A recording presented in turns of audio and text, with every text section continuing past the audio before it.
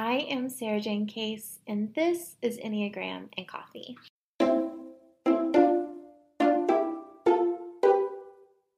Hello, everyone, and happy Monday. I hope your weekend treated you beautifully.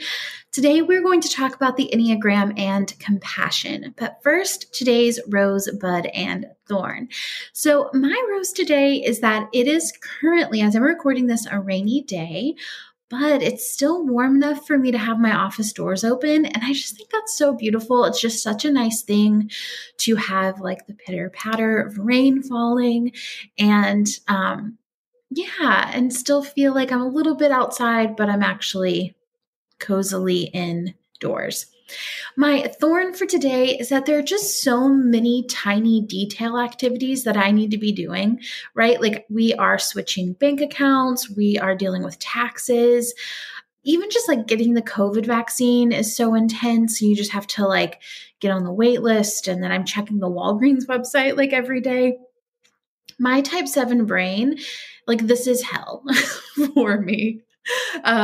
Just having so many of these little things. I feel like I have all these medical bills from last year that I'm trying to wrestle around and figure out where they are. And this is just not my happy place. And I'm ready for a break. It's taking more energy for me to be alive than it should right now, if that makes sense. But my bud is that I'm trying out a new work schedule this week. This is something I wanted to do last week, but I ended up having kind of a sick week, so I wasn't really able to do it effectively. But as you know, I'm working on a new book, and I have had a hard time integrating when do I write and when do I work, because those are just two completely different brains for me. I do so much writing for work. You know, I write these podcasts every day. I'm writing for YouTube. I'm writing for Instagram. So that part of my brain is already being used a lot. And so then adding on when do I write more on top of that has just been a little bit tricky. But I'm going to try this week where I kind of put all of my writing work in the morning and all of my other work in the afternoon. And I cannot wait to see how that feels on my system. I have a feeling it's going to be really inspiring and connective. I will keep you updated. I also wanted to remind you while we're chatting that Morgan Harper Nichols went live on Friday, our interview together. If you are a type 5 or you love a type 5, or you are dealing with any kind of neurodiversity, this episode was so good. I don't want you to miss it. So you have my permission to listen to that first if you want and need, if you have a little bit of extra time. Otherwise, please go check it out. She was just an amazing interview, an amazing conversation, and worth the time to listen, I promise. All right, so now let's dive into today's topic. If you were to ask me why we study the Enneagram, the first and easiest answer for me would be empathy, right? Understanding our shared humanity, giving each other a break for just being who we are. However, I want to take this a little bit further from empathy into compassion. I want to break down 5 simple ways the Enneagram increases our compassion for one another. We'll go through this today, and then tomorrow I will share a few very practical action steps towards increasing our compassion. And at the risk of sounding like my 12th grade English paper, Merriam-Webster defines compassion as sympathetic consciousness of others' distress together with a desire to alleviate it. I think this is an important definition because it offers us distinction from empathy. Right? Empathy is defined as understanding, being aware of, being sensitive to, and vicariously experiencing the feelings, thoughts, and experience of another, of either the past or present, without having the feelings, thoughts, and experience fully communicated in an objectively explicit manner. Basically, we see someone feeling something and we feel it too. This is an important thing that we talk about because I think all of us, when we read the Enneagram descriptions, can more easily access empathy for the people in our life. Like that's just one of the first things that can happen. All of a sudden, we understand why they do what they do, and maybe we can even feel for them like we would feel for ourselves. However, I think it's important that we acknowledge that compassion and empathy are different. I want to take us a step further into compassion, where we take that feeling and that understanding and turn it into a desire for action. This is where we take our knowledge of other people and turn it into real life support for them. So it's one thing to say, I feel for you, and move on with our day. And it's another thing entirely to say, I feel for you to the point that I want to do something about it. And we see this all the time with social justice movements, right? We put up our black square to say, I feel for you, but that's not the same as putting up a black square and then changing your behavior, doing something about it, right? So let's get into how the Enneagram can support you in the process of increasing your compassion for the people in your life. So the first way is the Enneagram shows us the standard that they're holding themselves to, right? So now all of a sudden we're told, hey, this person in your life who you thought was just judgmental is actually holding themselves to such a high standard that of what it means to be a good person, what it means to do things well, that they are assuming everyone else is doing the same. And therefore, they're exhausted, and it feels almost offensive when they're overworking and they see other people relaxing. Like if they could relax, they would, but they feel like there's so much work to be done, right? So once we're able to understand that people in our lives are holding themselves to these very specific standards of what it means to be a person, what it means to be good, then we can start to really unravel their behavior and understand why they're behaving the way they do. So I'll give you my understanding of how each of the types is holding themselves to a standard. So type 1s are holding themselves to the standard of doing things perfectly, being a really good person, having impeccable ethics. Type 2s are holding themselves to the standard of selflessness. Type 3s to success and to success according to the circle that they're surrounded by. So maybe that's material success, maybe that's physical success, maybe that is success as an activist. They're holding themselves to the standard of being the best compared to other people. Our type 4s are holding themselves to the standard of being special or significant. Our type 5s are holding themselves to the standard of being informed. Type 6, safe and secure and prepared. Type 7, fun and happy and lighthearted, optimistic. Type 8, strong, powerful, driven, hardworking. Type 9s of being easy to get along with, comfortable to be around, easygoing. Right? So we're all holding ourselves to these standards. So when we understand these standards, well, then we're more so able to understand behavior, right? And so once we understand behavior, we can get into some of the more action-oriented things. We know, okay, they're doing this because they think this is the way to be a good person. And so I can better support them by offering other options, by showing them that they are a good person, even when they don't do that. We'll get more into that later in this episode and then tomorrow as well. But the second way is that the Enneagram shows us their childhood wounding. So we can go from, why are you doing this the way that you do, to, oh, now I understand why you're doing this the way that you do, what internal thought is motivating that, to even deeper, where did you learn that this was the way to be a person, right? So we learn perfection from our parents, right? We learn that there's a standard that you have to live up to at somewhere along our lives. We learned that we should over-sacrifice in order to earn love. We learn that success is the way to earn approval. We learn that there's something wrong with us at a young age. We learn that we need to be informed in order to be capable. There's always more information to gain. And we learn, as type 5s learn, that their energy is not renewable, that it gets depleted and it might not come back, that resources need to be held onto because the world will invade on them at some point along the way. Or, our 6s learn that the world is unsafe and uncertain place, and they're seeking that stability and that certainty. Our 7s learn somewhere along the way that they have to do things on their own, that they're only going to take care of themselves, and that they have to make the most of it, the most of the bad things that life hands to them. Our 8s learn that they could be betrayed that people are out to do harm and that only the strong survive. Our nines learn that it's better off for everyone if they're invisible, right? So we can take this idea of, okay, I understand what you're doing. I understand why you're doing it. And now I can get into who hurt you, where did this come from? What is this messaging here? And this is the work that we all need to do for ourselves as well, is really unpack, where did I learn that this was necessary and important and the way to get through life?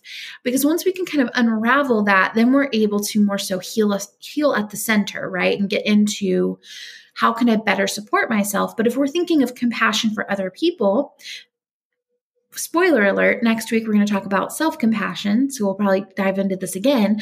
But when we're thinking of compassion for other people, we can all of a sudden take this from, you're doing something that's annoying me, and move it to, I now understand why you're doing that thing, the conversation you're having with yourself. And then I can kind of get into what happened to cause that.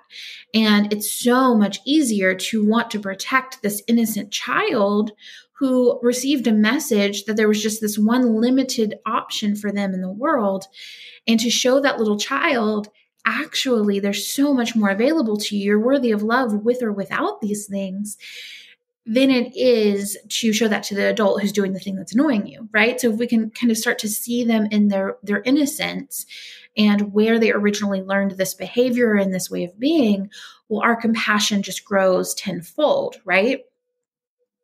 Number 3 is the Enneagram shows us how to show love in ways that will be received. We talk about this in the first week of this month, where we talk about kindness and how each of the different centers kind of give and receive love based off of the work of Peter O'Hanrahan. So we can use this information to show love in specific ways, exhibit the compassion to the audience, right? So just to summarize that, I definitely recommend going back and listening to the full episode, but just to kind of summarize, the head types tend to show love through seeing other people in a positive light. Our body types do it through taking action on behalf of other people, and our heart types do that through romantic connection. Again, our heart types are 2, 3, 4, our head types are 5, 6, 7, and our body types are 8, 9, and 1. So we can intentionally show love in the way that we know it will be received. If we're wanting to take this from empathy into compassion, well, that takes turning it into practical love, stopping at, I feel what you're feeling, and taking it into, I want you to know that I feel what you're feeling. I want you to feel loved in this moment and seen in this moment. All right. The next piece is the Enneagram shows us where we are closing off our compassion.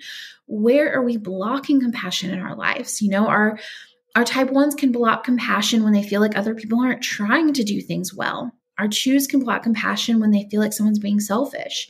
Or if they can block compassion, 1s can block compassion when they're overworking and they don't have time to slow down and to give compassion. Our 2s can do the same thing when they're burning out helping other people, when they're over giving. Well, then all of a sudden that resentment comes up and they're like, I don't have time to feel compassion for you because I am tired, I'm overworked, you're taking me for granted. That all of those thoughts come up. Our type 3s, they can close off compassion when they're like just here to get to the goal, focus on the goalpost and ignore the shrapnel on the other sides. Our 4s can close compassion when they feel unheard. If you're noticing that your compassion is closing off, maybe there's a situation in which you feel like no one's listening to you or you're not being seen. So how can you see yourself and listen to yourself so that you can offer more compassion? Our 5s can close compassion when it starts to feel illogical, or if we start to feel like someone's invading in our space or taking our energy or taking more energy than we want to be giving. Our 6s can lose compassion when they feel like they can't trust that person, or they don't know why they haven't decided if they can trust that person or not. Our 7s can lose compassion if they feel like that person needs too much from them. Our 8s can lose compassion if they sense too much weakness, if they feel like the person's not being strong enough. Notice this in yourself. Pay attention to the fact that, our compassion doors close and it's our job to keep them open. Our nines can lose compassion if they feel like someone's being judgmental and critical of other people. We can close that off, right? So we can recognize what are the triggers for me to close my compassion, and how can I self-soothe, ask for what I need from other people, and then open those compassion doors back up. And finally, the fifth way, the Enneagram shows us how to support people without feeding the over-functioning of their coping mechanisms. Essentially, the Enneagram, this personality that we've put on, is simply how we've learned to cope in the world. It's how we learn to earn love and safety and acceptance in the world. It's how we built ourselves to survive, right? It's how we cope. So when we give compliments or we love someone, especially when they're showing up in those patterns, we're reinforcing the idea that that is exactly who they have to be. So if we want to really support people in our lives who are, and we're aware of their Enneagram type, we can actually show them more compassion by loving them in the moments when they're not showing up to the standard that they're holding themselves to, right? So for example, if I say to a type 9, oh, you're so easy to get along with, well, then that reinforces the idea that their opinions here aren't wanted or welcome, because what I like about them is the fact that they're easy to be around. But if instead I can say, hey, type 9 friend, I would really love to know your opinion about this. I have no judgment. I just want to hear what you think, because I think you have a lot to say. And that's true for all of us, right? I can't say to type 1s, I love how thorough you are, without reinforcing the idea that thoroughness is what makes them accepted in our dynamic. And the same thing, our 2s, how loving and how helpful they are. Type 3s, how successful they are. Type 4s, how much potential they have to be significant. That's just compounding pressure. And for our type 5s, you're so logical, you're so informed, you're so unemotional. That's showing I like that you don't bring these things to the table. I like that you're not giving me all of yourself. Type 6s, how prepared you are. You always think things through. You're always thinking about the next best thing. And 7s, I love how happy you are. You're always so fun. Type 8s, I'm so glad you came in and you took charge. Having a leader is so important. When we do this, there's nothing wrong with that. These are good things. But make sure we're giving the compliments of the other side of it. We're feeding the part of them that isn't always doing that, encouraging, I love your opinions, type 9. Oh, I loved that you gave yourself a break on that, type 1. I hope you're being easy on yourself. Type 2, I love that you did that. You took that time for yourself. I really respect and admire that.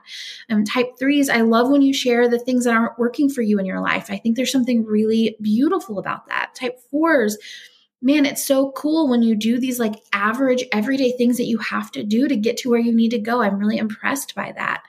I respect that, showing the other side of the things that we typically say to reinforce the mechanisms that they're using, because there's nothing wrong with coping, right? We all have to cope. Imagine a lot of us are coping more than usual right now.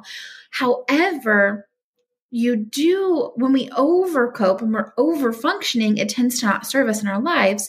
And it's so healing to hear that people love you even when you aren't showing up as you think you have to. As a type 7, someone saying hey, I'm loving you come here, and when you're just feeling like crap, and you come and you're just having a bad day and you're honest about it. I love being around you. That is so helpful for me in terms of my personal growth journey.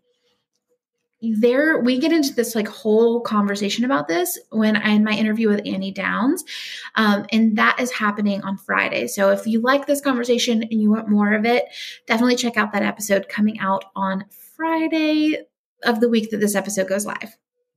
So that's just a touch on 5 ways that the Enneagram can increase our compassion. And again, I want to take this conversation with empathy versus compassion a little bit further with you. When we think about empathy, I can feel empathy without feeling compassion, right? I can feel your feelings. I can feel your sadness, and I can take that and get irritated with you or frustrated with you or push you away because it's overwhelming for me, right? I can feel your feelings and not be kind. I can feel your feelings and find that to be bothersome. Or I can feel those feelings, empathize with you, and then turn that into compassion. Choose to take action and to feel for you in a sympathetic way, right? So I think that's where I want to say, like, yes, the Enneagram will innately give you empathy. You will be like, oh, I get it. I get where you're coming from. I feel for you.